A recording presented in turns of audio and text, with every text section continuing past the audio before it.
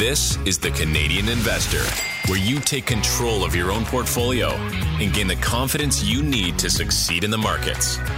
Hosted by Braden Dennis and Simon Bélanger. The Canadian Investor Podcast. Welcome into the show. Hope everyone's doing well. My name is Braden Dennis. As always, joined by the presidential Simon Bélanger.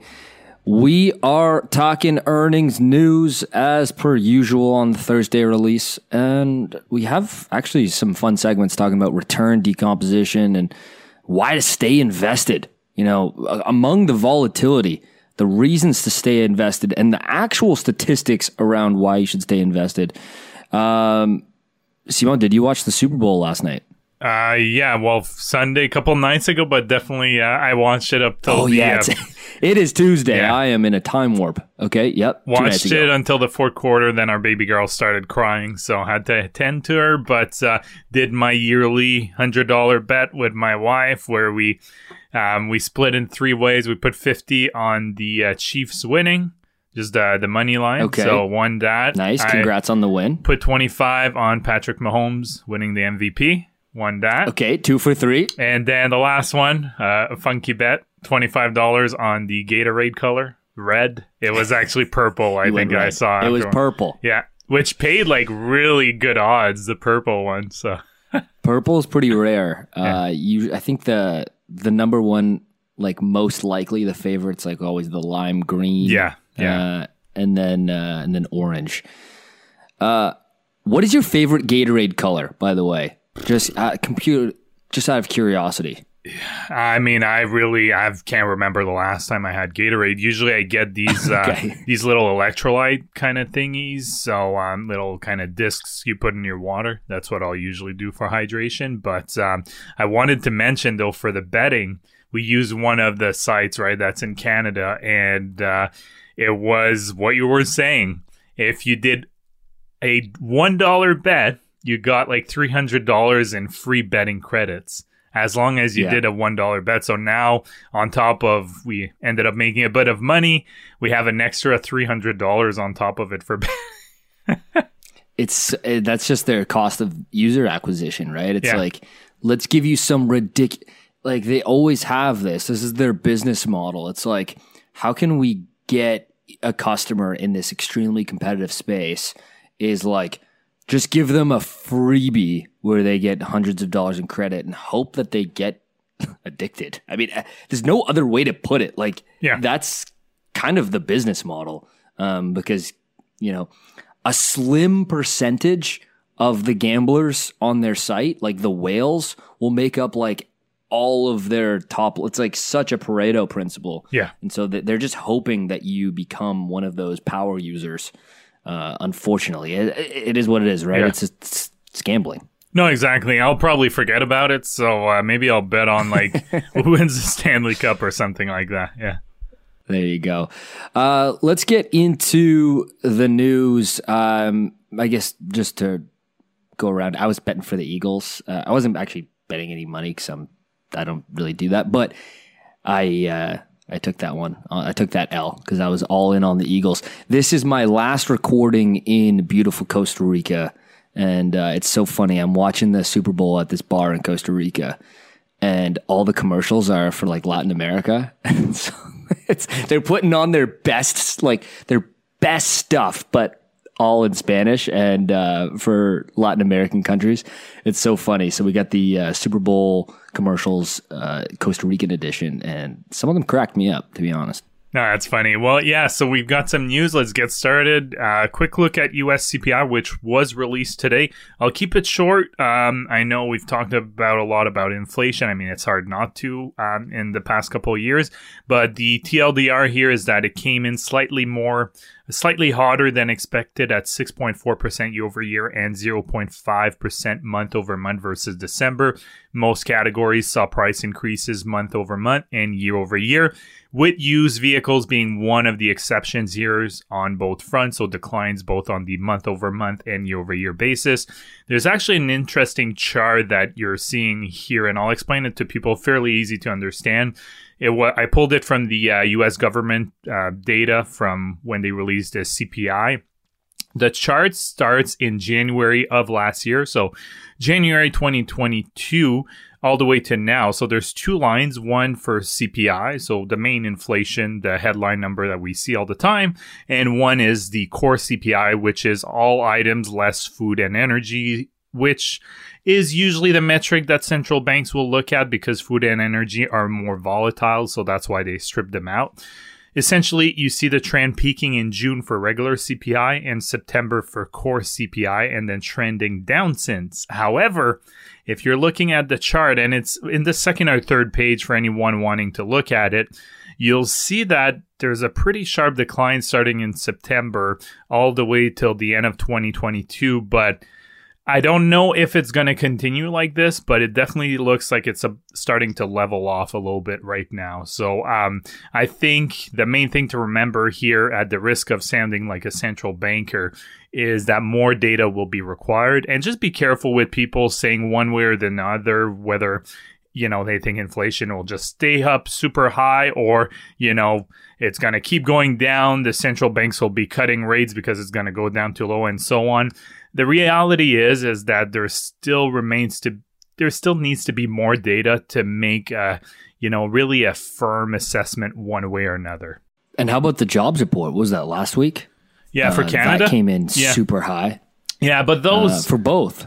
Yeah, U.S. and Canada. There's the U.S. number too, right? Yeah, those I always take with a grain of salt because they are notorious for being revised months after. So that's always something I tell people, be careful because usually they get revised, whether it's up or down. But yeah, they came at way above expectations. And I think you'll see more volatility from the markets. It's been a pretty good start of the year right now. And I decided to pull some data, which I thought was pretty interesting about the S&P 500 so far this year. And the interesting thing is it's almost a complete reverse from last year in terms of the sectors that are doing well versus last year, those who were doing the worst. Now, communication services is up 16% as a sector after being down the most, 38% last year. Consumer discretionary is up 16% after being down 35% last year.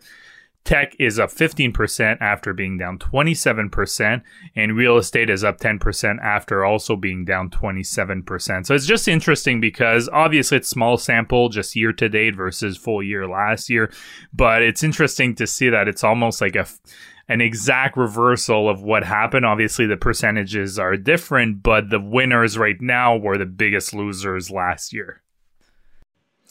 It's crazy. I mean, it's literally a complete reversal from last year. And it goes back to, reversion to the mean and reversion to the mean in terms of long-term free cash flow growth of the underlying constituents inside of these indexes.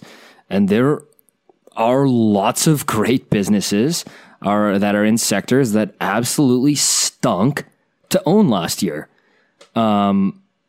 But if you focus on the business fundamentals and thought everything was fine, maybe you accumulated more shares, that's when opportunities form especially, right? And so you and I have kind of positioned the way we were loading up on adding to positions last year more so.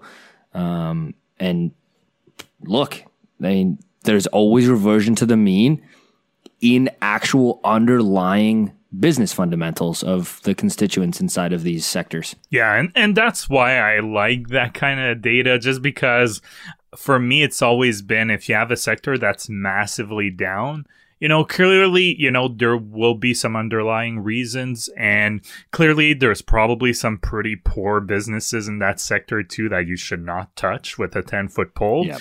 But there's also going to be a list of dead bodies in that sector as well, right? Exactly. But oftentimes, if you start digging, you'll also find some really good businesses that have been dragged down because they were part of that sector. And that's why I think it's a really good tool for people as a starting point if they're looking to find, value to different degrees, because I think you can make a case that tech is still somewhat richly valued depending on the businesses right now, but, find some better value, I would say.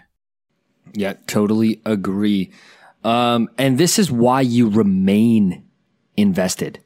I'm going to go through here some statistics around big days in the market and how much they account for returns over time. So this is data from 1992 to 2022. And here we are now in 23. And so many people got scared out of stocks last year. All right, so this is the S&P 500 index from 92 to 2022.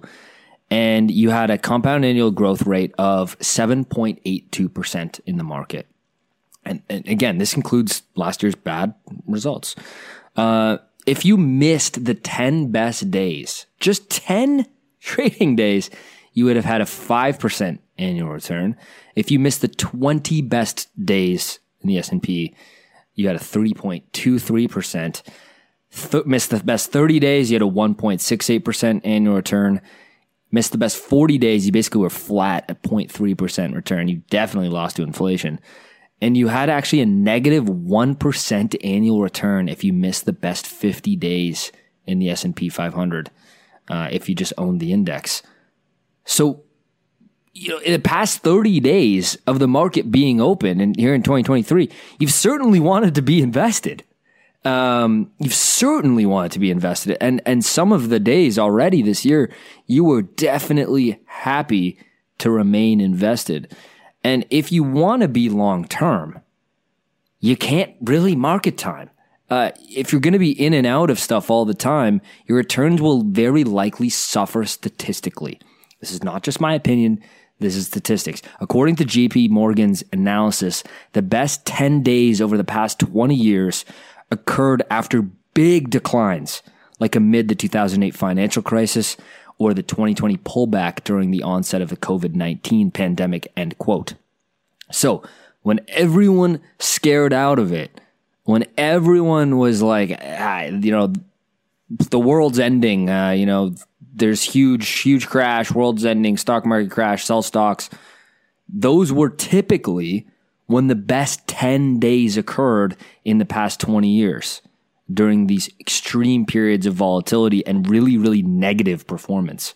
You strip those away and you didn't even make any money over the last 30 years. So the takeaway here is remain invested. And the stats you were talking about last year in 2022, some people were just washed out. Some people capitulated. I don't think that many, but a lot of people did. And the math says don't do that. Yeah. Too long, didn't learn. The math says do not do that. Yeah, and I think some people that got wiped out.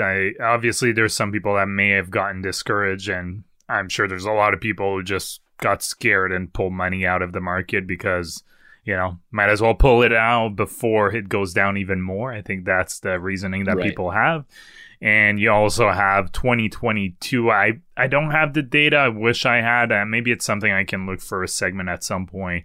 But we looked at it a little bit actually with, what was it, Interactive Broker, in terms of the margin.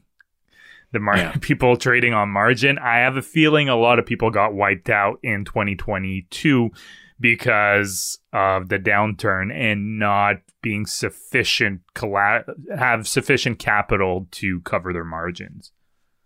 Yeah, as soon as you introduce leverage, I mean, this conversation entirely changes. Like you can legit get wiped out, like for real.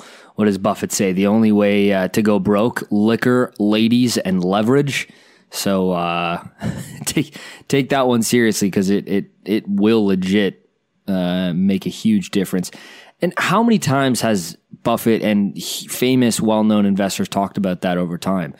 If you have a long horizon, why mess around with leverage in equities? It is not required. It is absolutely not required to be leveraged in equities if you have a long horizon or any horizon. Many of the most famous investors have been very vocal about that you do not need leverage in equities to do well over time. Yeah, I think it's just people wanting to get rich quick. I think it comes down to that. People not wanting to wait, and leverage can go both ways. Yes, if you make the right bets and the market cooperates, I mean, you can become a millionaire in a matter of probably a few weeks or months, but you can also lose everything. So that's something to keep in mind. Whereas if you hold good businesses for the long term, you'll have ups and downs. Clearly you will, but you don't really have to worry about them. You really have a long-term horizon, and the outcome historically has been good for people who do that. And when you lever up returns on the downside, it hurts way, way more mathematically than on the upside. It's the same reason that you should never hold for a long period of time levered ETFs, because you have return decay. And look that up if it's an unfamiliar topic. You have return decay, and it is not good long term. Like the downside 3x'd on an ETF mathematically hurts way more than upside on 3x. So something to keep in mind. Yeah. Now we'll move on for some earnings. Pinterest came out with their earnings. This is a name I like to keep an eye on because I used to own it. The reason I sold was because revenues were growing. That was good, but there was a big red flag in my opinion. I gave it several quarters and didn't see any improvement, and that was the users were decreasing, which was being offset by higher average revenue per user, or ARPU. That was fine, but it's almost the user base is like the foundation. And if your foundation is not good, it can really create some issues. And, as much as I hate Zuckerberg and, the Zuckerberg, as much as I hate him, they have a good foundation. I have to give that to them. Their user base either stays stable or increases a little bit. And, clearly, they have margin of error. It wouldn't be the end of the world even if it decreased a bit because it's so massive. You really don't like the Zuck. I've never heard you say hate with him. I mean, you've had your opinions about him, but that's the first time I've heard the H word come out. Yeah, it just really rubs you the wrong way. You definitely. And it's just some of the practices they've done in the past, and they seem to. Yeah, I just don't trust what he does. I'll just say that. Yeah.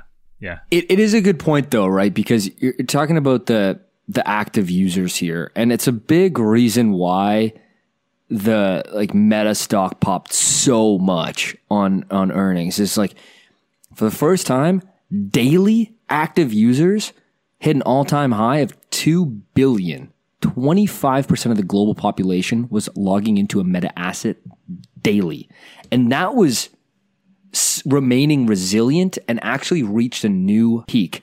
Among all of the negative pessimism around the stock, it's like, look, their assets are still at all-time high usage, and that really matters because ARPU is going to go up and down with ad rates and stuff like that, but you can't replicate usage and users, and when that starts to crack, the fundamentals also crack with it, in my opinion. Yeah, exactly. So back to Pinterest here.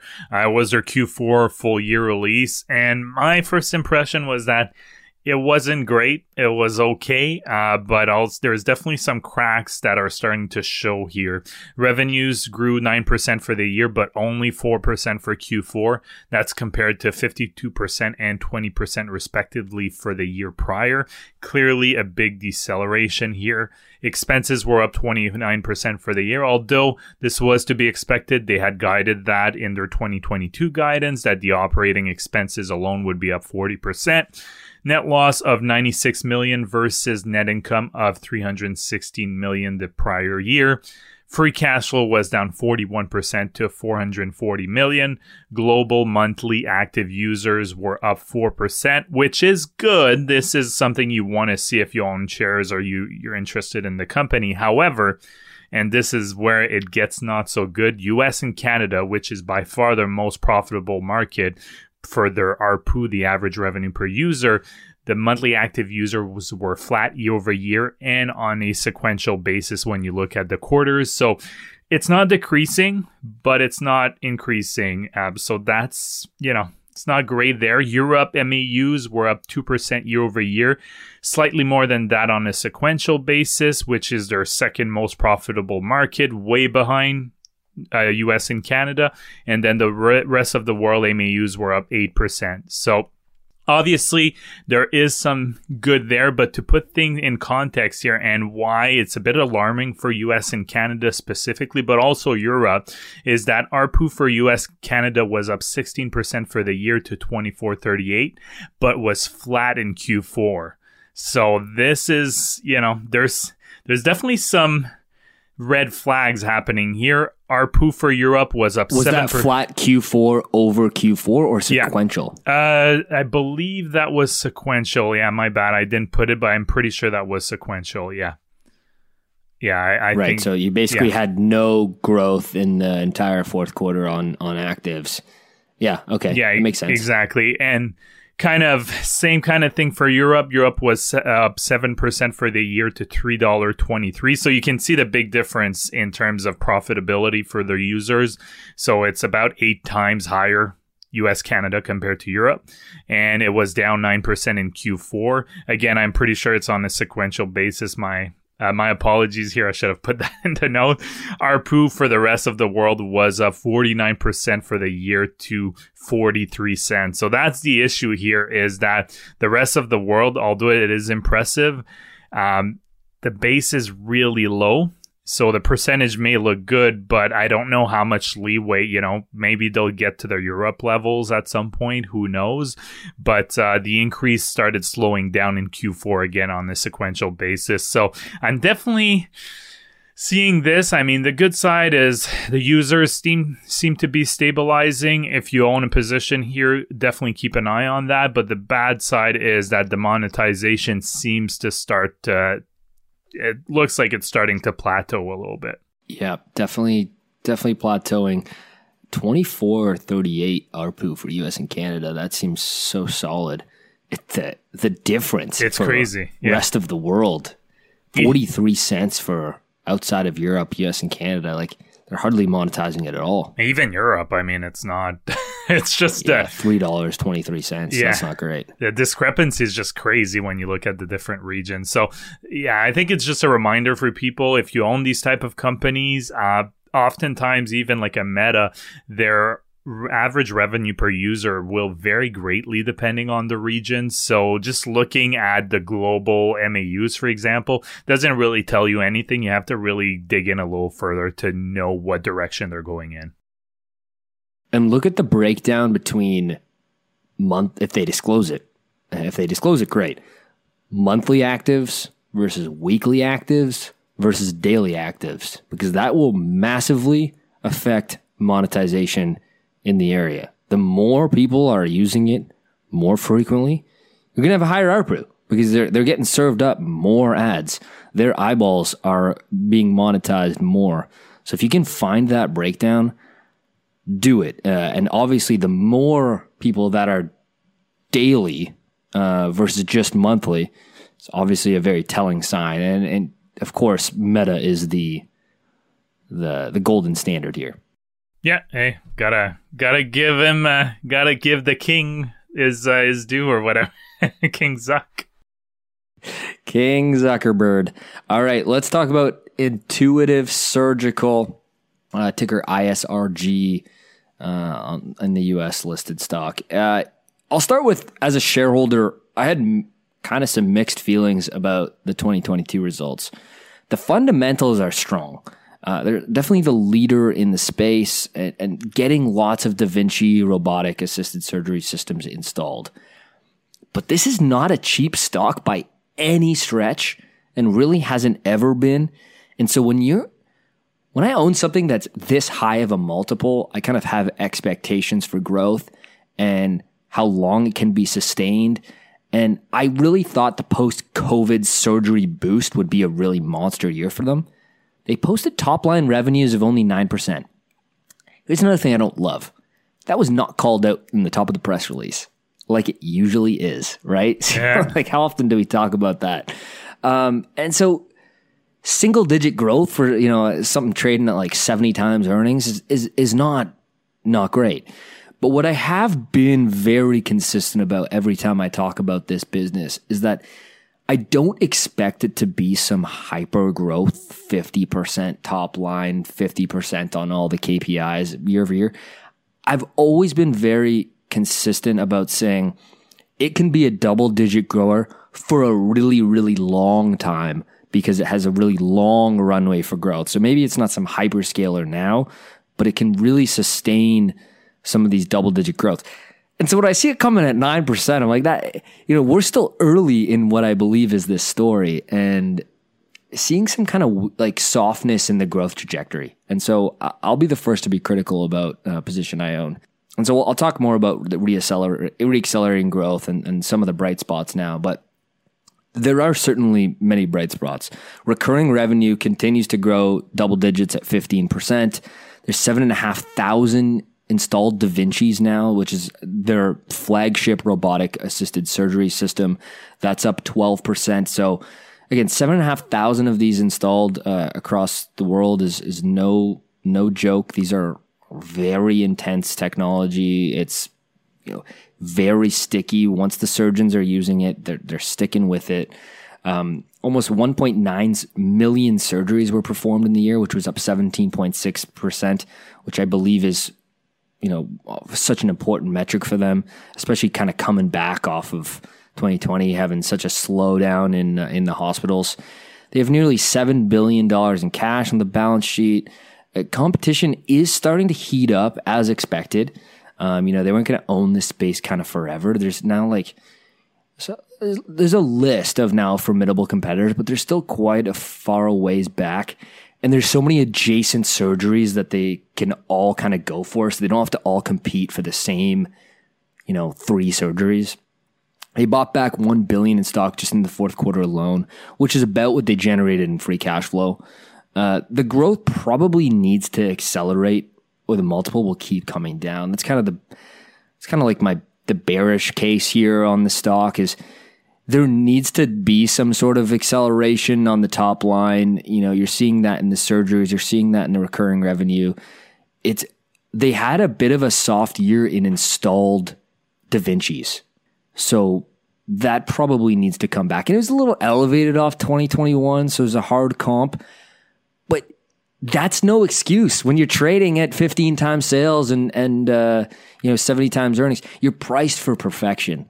And so that's kind of the bearish case on the stock here now is they got to basically demonstrate something or the multiple comes down quite significantly. And if it does, then maybe it's an interesting buy there as well. But that is something to keep in mind if you have this one on your radar is a lot of things need to go right for this multiple to be sustained. And chances are it doesn't, to be completely honest with myself. Yeah, no, I was looking at I was just interesting. I pulled them up on Stratosphere and didn't realize, I guess they don't have any debt, huh? Nope, net cash. Debt. The balance sheet is like one of the best balance sheets in like mid cap world. And actually, this is not a mid cap; it's definitely a large cap. But I just mean like not mega cap world. Yeah, I think they have 1.5 billion on cash, so pretty good cash position. More. That's what I thought. Anyways, yeah, really? That was 1.5. 7 billion, roughly. Oh, okay. I think you're looking at the... Anyways, I'm not sure what you're looking at. Yeah, me neither. No, I thought I saw... Maybe it didn't include it. But I pulled cash, all of this data, every single KPI I just talked about. Oh, yeah. I actually just pulled it right from Stratosphere. So I didn't even look at their report. I just looked at the press release quickly, but I wanted to do this entirely just from the KPIs that I think matter, which is, recurring revenues, installed Da Vincis, installed base, surgeries performed, the balance sheet, and buybacks. So yeah, this is basically where I'm feeling here. It's such a wonderful business, but you're right. The cash is 6.7 because it had separate lines for, short-term investments, which are cash equivalent. Right. But what threw me off was the cash and cash equivalents, and then I broke it down. But no, you're right. It was 6.7. Okay. That's right. Okay, sounds good. So now I'll move on to a company that, speaking of bearish, this would be on one right here. So Canopy Growth, Q3 2023. So let's just start with the first paragraph of their earnings release, and I think that'll tell you a lot what you need to know and where they're going.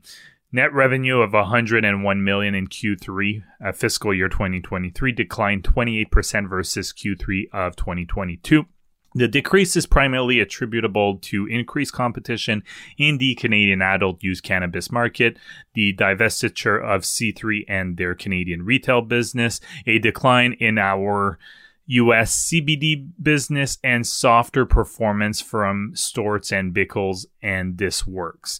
So when adjusting for the impact of the divestitures, revenues only decreased 23%. So that tells you everything you need to know there is that, okay, sure, yeah, there's things that are, one-time thing. Obviously, they sold the business. Clearly, you have to account for that. When you do account it still looks terrible. So I think that gives you a good idea on how it is. Now, even BioSteel, which was one of their bright spot, was down 4% year over year. They announced that they will be reducing their workforce by 60% across the business, including 800 positions immediately, as they are closing a facility in Smiths Falls, which is not far from Ottawa. And I do feel for those people. I know the community is reeling over there because it was a pretty large employer for the city. It's not a large town. On the positive side, and there's not much positive here, gross margins are now positive versus negative margins last year. The free cash burn decreased by 13%, but they still burned $146 million in the quarter. And at this point, I really don't know where they will be 1 year from now. And this was one of the major players. I guess it still is.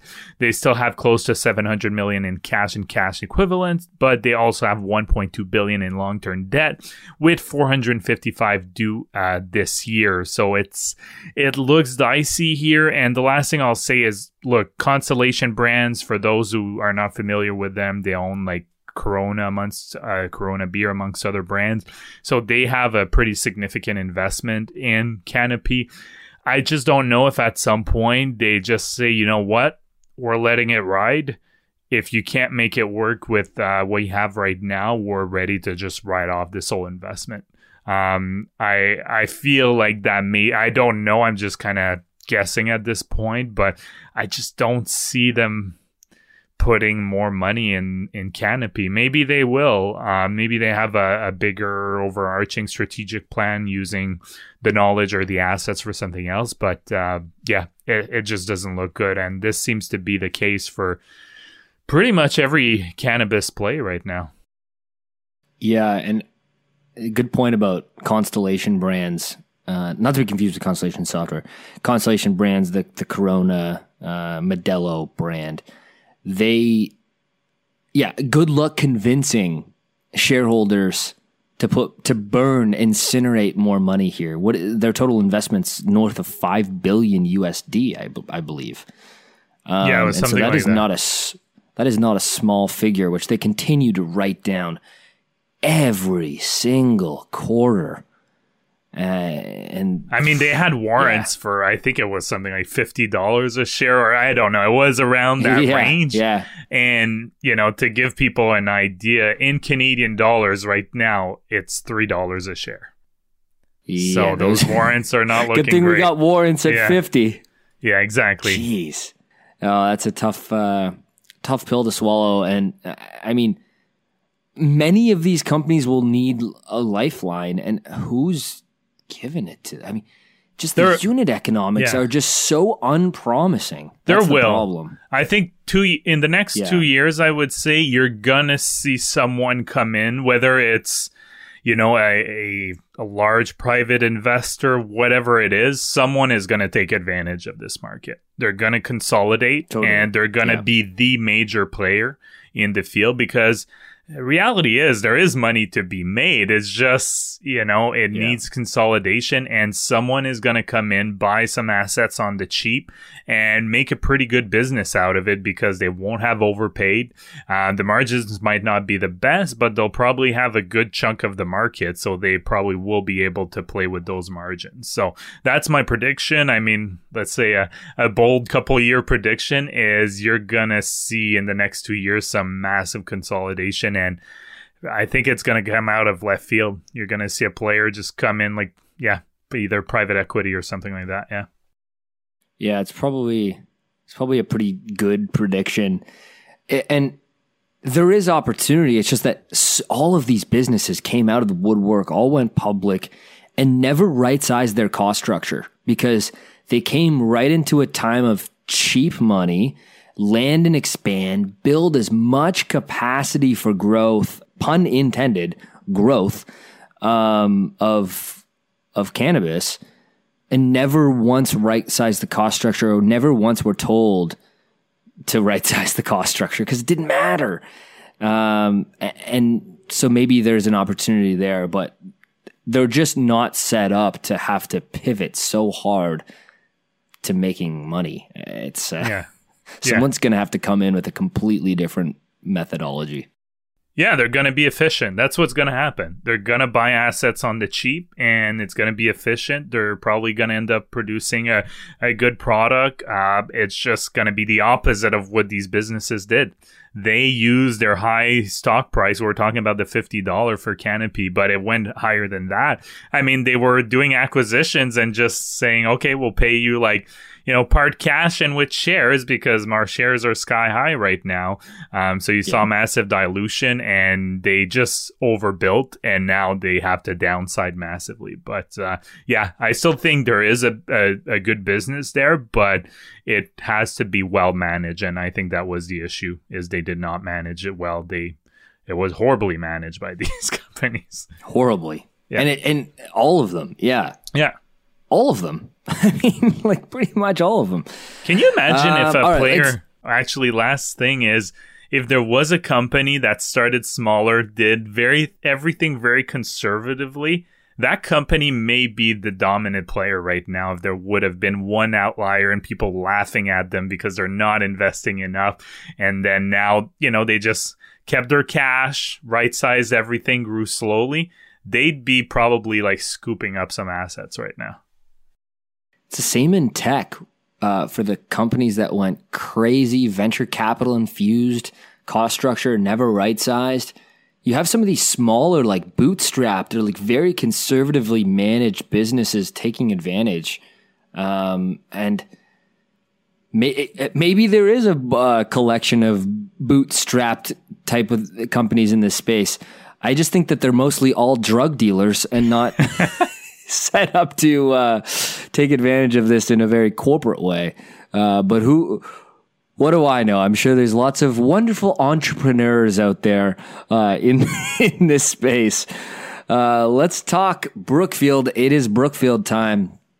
I'm going to talk about Brookfield Corp and Brookfield Asset Management. You're going to talk about infrastructure. As if it wasn't complicated enough, Simon, we now have yet another listing to discuss. But it gives us some additional disclosures now that Brookfield has spun out the asset management business, which has low-key gone up 30% since every shareholder, including myself, was like, hey, this math ain't mathing in the first week of the spinoff. Let's start with the asset management spinoff, which, is BAM itself now. The ticker, BAM, Brookfield Asset Management, and is owned by ticker BN, Brookfield Corp. I know we've gone over this several times. I know many of you know, but just to kind of reiterate that, BN owns 75% of BAM. And BAM, their first letter to shareholders said, welcome to the new BAM, a pure play on our asset manager. And this was really the goal, right? It was to kind of give investors an ability to own the pure play asset management business, and as well unlock some value by disclosing the numbers specifically of the asset management business under its own listing. And so they have a couple bullet points they put here. One, we invest in the backbone of the global economy. Number two, we leverage our deep operational expertise to create value.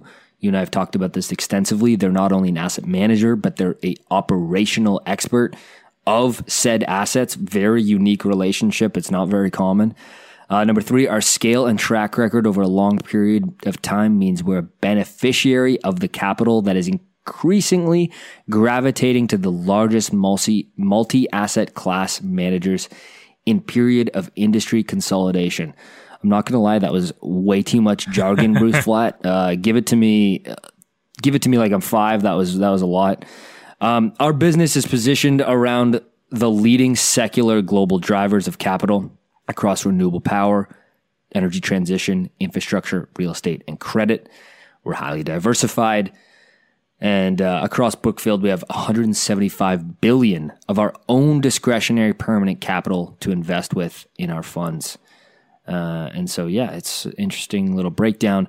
They raised a record $93 billion of capital in 2022, bringing their fee-bearing capital to $418 billion. So, simply put, they have $418 billion that they manage and collect management fees on. That's their business. They're an asset manager. People give them their money so that Brookfield can invest it on their behalf in their funds and operations. And they have $418 billion of it collecting fees, which is a leading indicator for fee-related earnings to come in the future. But even backwards looking, fee-related earnings grew 26% in 2022 to $2.1 billion at a net 58% profit margin. Like, how is that for a business you own? It's growing fast. It has nearly 60% net margins. It is very sticky because they're managing permanent capital. Like, it's software-like, but with 60% net margins. And growing fast. Like, this is like Brookfield is a growth stock, dude. Like, how often do I have to get this through people's head? This is a freaking growth stock. The numbers are incredible. Looking at the big picture here, total assets under management for Brookfield Corp is now $800 billion, up 16%. Distributable earnings of $5.2 billion, which was actually down 15%, but it fluctuates a lot on distributable earnings. And this number has grown at a compound annual growth rate of 22% over the past 10 years. I pulled a quote here from Mr. Flatt. Over the next 5 years, we plan to grow our free cash flow at a compound annual growth rate of 25%, which should generate about $30 billion in excess cash flow during that period to just our corporation's balance sheet. I mean, what's not to like here? And it still trades at like pretty decent valuation. You have like $6 billion in free cash flow on a $65-ish billion market cap company growing extremely fast. Like, what's there not to like here? I mean, I'm really glad I upped my position when it looked ugly late last year. Yeah, I don't know. It's kind of funny looking because I guess Brookfield, you can kind of compare them a little bit to Blackstone. Because they're both asset managers, right? And alternative asset managers, most importantly. Yeah, exactly. So I think Blackstone has slightly under $1 trillion of assets under management, and the company, and Blackstone is quite complex to understand as well, but I think they're $116 billion market cap, and you have Brookfield in USD, that's like pretty much half of that, almost exactly half. So it's interesting to see the discrepancy there when Brookfield almost has $800 billion of assets under management. So I don't know, there might be underlying reasons for that, but I was just kind of, as you were talking, I was like, just interested in comparing the two quickly like that. It's very surface level. No, but that surface level is exactly what derived them wanting to spin out the asset manager. They're coming for that Blackstone multiple. Like in terms of unlocking value, that's exactly like a simplified version, but it is the real version that Flatt & Co. are coming to try to unlock value by spinning this thing out. Is because exactly what you said. Look at the Blackstone comp. It's night and day. Yeah, and I don't know if it's the Canadian factor. Like, I just don't know, because Blackstone, I guess it's well known in the US, and I know Brookfield's dual listed, and I think pretty much all their subsidiaries are as well. But I don't know. I feel like it's just maybe it's not as well known. People get turned off by how complicated the structure is. That's fair. It's not like Blackstone is that easy to understand either. Yeah. It's not. No, I actually emailed investor relations today for Brookfield. And I said, hey, I keep up to date, like just all of the asset managers, all of the motherships, ownership stakes in all of the subsidiaries. Can you confirm this is correct? And I just put the number for each one. And I'm like 99% sure it's correct, but they're going to get back to me. They answer my emails. So that's good. That's a little tip for you guys. No matter if you own one share or $10 billion worth of the business, so you can email the investor relations, and you will be surprised how often it is the CFO, CEO, or head of the investor relations who are there to answer your questions. Like, their job is to answer to shareholders. Yeah. It doesn't matter if you own one share or 10 million of them. And at the end of the day, they don't know, right? You could be a pretty significant shareholder just using a random email because you want to see what they're going to answer, right? So they have to approach it. The good companies just have to approach it and answer you the same way they would answer if they knew you had, a $20 million stake in the company, for example. Yeah, and I'm asking a legit question, like, okay, here are all the subsidiaries. This is what I think all the ownership stake is. Can you just confirm it's right, or just, red line which number's wrong and let me know? And it's a completely legitimate question, and they usually get back to you within like 2-3 business days, depending on the company. So just a pro tip, don't feel like you're too small of a fish to email or try to talk to the management team. I feel like most retail investors feel like they're too small of a fish in the pond to reach out. Don't feel that way, because oftentimes their mandate is to answer to shareholders regardless of size. Yeah, no, exactly. And now on the Brookfield theme, we'll finish it here. Probably my favorite subsidiary. I mean, I know you love the asset management side, but I love the infrastructure part of the business just because it's such a necessity and it's very resilient regardless of how the economy is doing, and you'll see it with the results here. So funds from operation, so FFO is what they use because it strips out a bunch of different things that don't really impact the business, was up 20% to $2.1 billion. The FFO breakdown per segment here, utilities was up 5%. Transport up 13%, midstream was up 51%. However, I've mentioned this before, but keep in mind, it may look impressive, but this has in big part to do with the acquisition of Inter Pipeline that closed in late October 2021. So most of 2021 did not have that extra revenue, but clearly they also had an organic increase as well. Data was essentially flat, the data segment. This is mainly due to currency exchange headwinds. Data segment would be their data centers that they own. And that's why I like the infrastructure play, because you don't even need to invest in a pipeline. Basically, you have it. They have a pretty good chunk of their revenue coming from the midstream, which would be pipelines here. They deployed $5 billion into new assets in 2021 and 2022. They continued their capital recycling strategy as well, selling their Indian Toll Road portfolio and their stake in a freehold landlord port in Victoria, Australia. Capital recycling just means that Brookfield tends to buy assets on the cheap. They, prop them up or, make them more efficient. I think that's a better word to use. And then they either decide to keep them for the long run, or they decide to sell them when they're highly valued. That's where the recycling comes in. So they do that actually quite well. They will buy assets. I mean, the Inter Pipeline's a perfect example.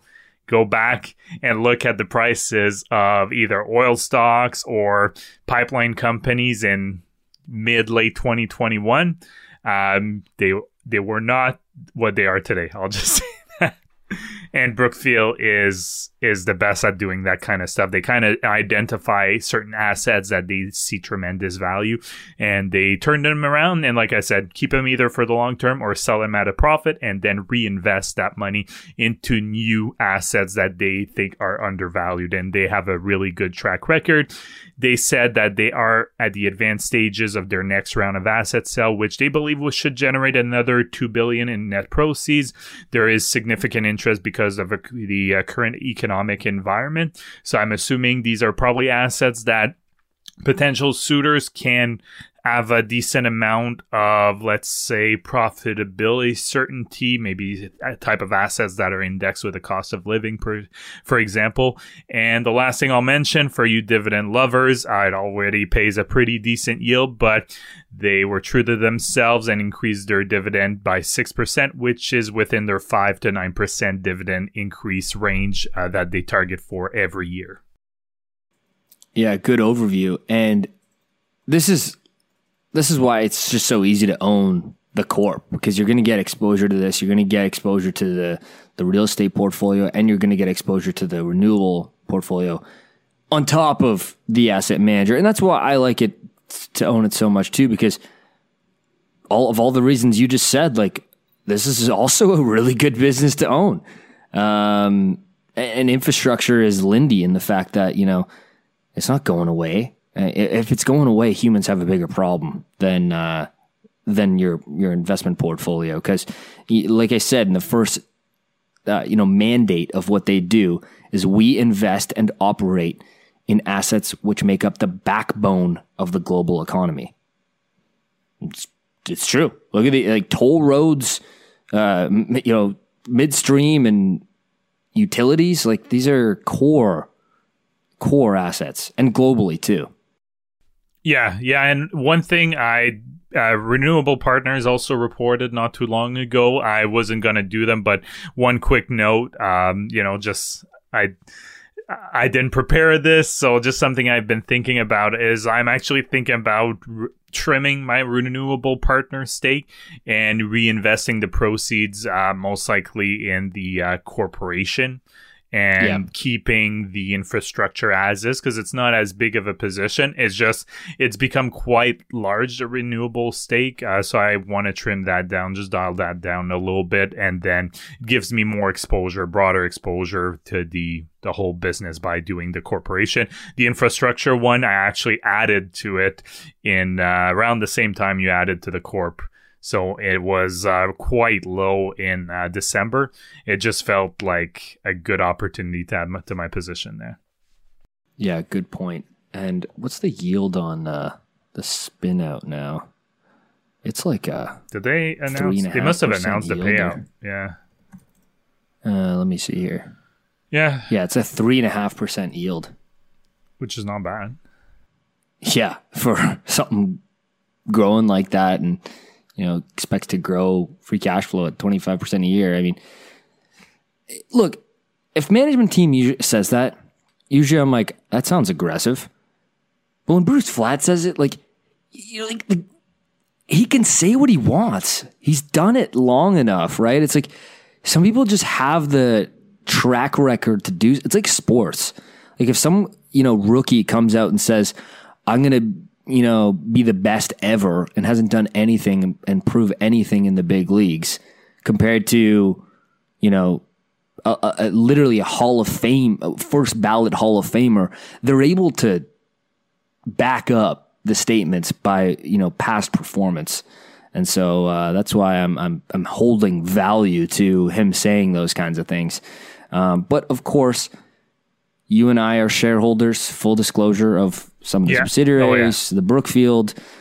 We are obviously very bullish on the company, but do your own research because it's a very complicated structure. Yeah. This is not an easy business to understand.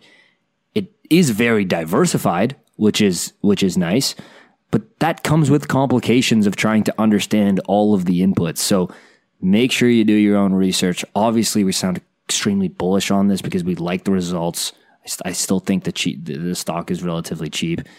But of course, do your own work. They also have some legendary figures. I mean, well, legendary, some very well-regarded figures working for them. So Mark Carney, the former Bank of Canada governor and also the Bank of England governor, is part of their Brookfield asset management team.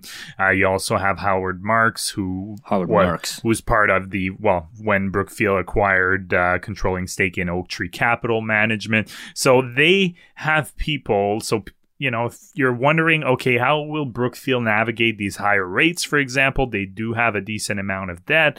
Well, they also have people that are, pretty qualified at navigating these different market cycles. So I think that's something to me that I find very reassuring as a shareholder. And also most of their debt, when you look at it, it may sound big, but a lot of their debt is just backed by assets. So it's secured debt. So that's important. A lot of the businesses that people will look at, oftentimes you'll see debt on the balance sheet, but it's unsecured.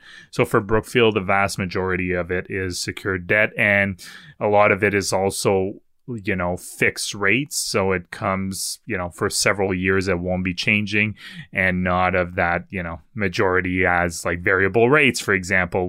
That's something that can be alarming if you're looking at different corporations. Not to mention how much of those insiders own of Brookfield. It actually is quite staggering how much insiders own of the business. Like all the execs, not to mention Bruce, Marks. There is very significant insider ownership, which is always nice to see with long-term performance, is that you have the management team aligned with shareholders. That does it for today's episode. Thank you so much for tuning in. This was a regular Thursday release of the podcast. We are here twice a week with you. Thank you so much for a lot of the new listeners this year in 2023. The pod is doing better than ever, and that is all because of you, and it can continue to grow if you just share it with a friend. If it has gotten one useful tidbit from the show, we wouldn't mind if you shared it with a friend, a buddy, a pal, a family member, whatever it is. Send them the old link on the podcast. Someone on the street, someone you cross on the street. Someone on the street. Yeah. Someone on the street, it could be a new pickup line. You see someone that's very good looking on the side of the street, strike up a conversation. Have you heard of the Canadian Investor Podcast? And they're going to say, yes. Why, yes, I have. You also listen? Boom. There you go. You're in. You're in. You got a date right there. No, but seriously, thanks for listening so much. We'll see you in a few days. Take care. Bye-bye. The Canadian Investor Podcast should not be taken as investment or financial advice. Braden and Simone may own securities or assets mentioned on this podcast. Always make sure to do your own research and due diligence before making investment or financial decisions.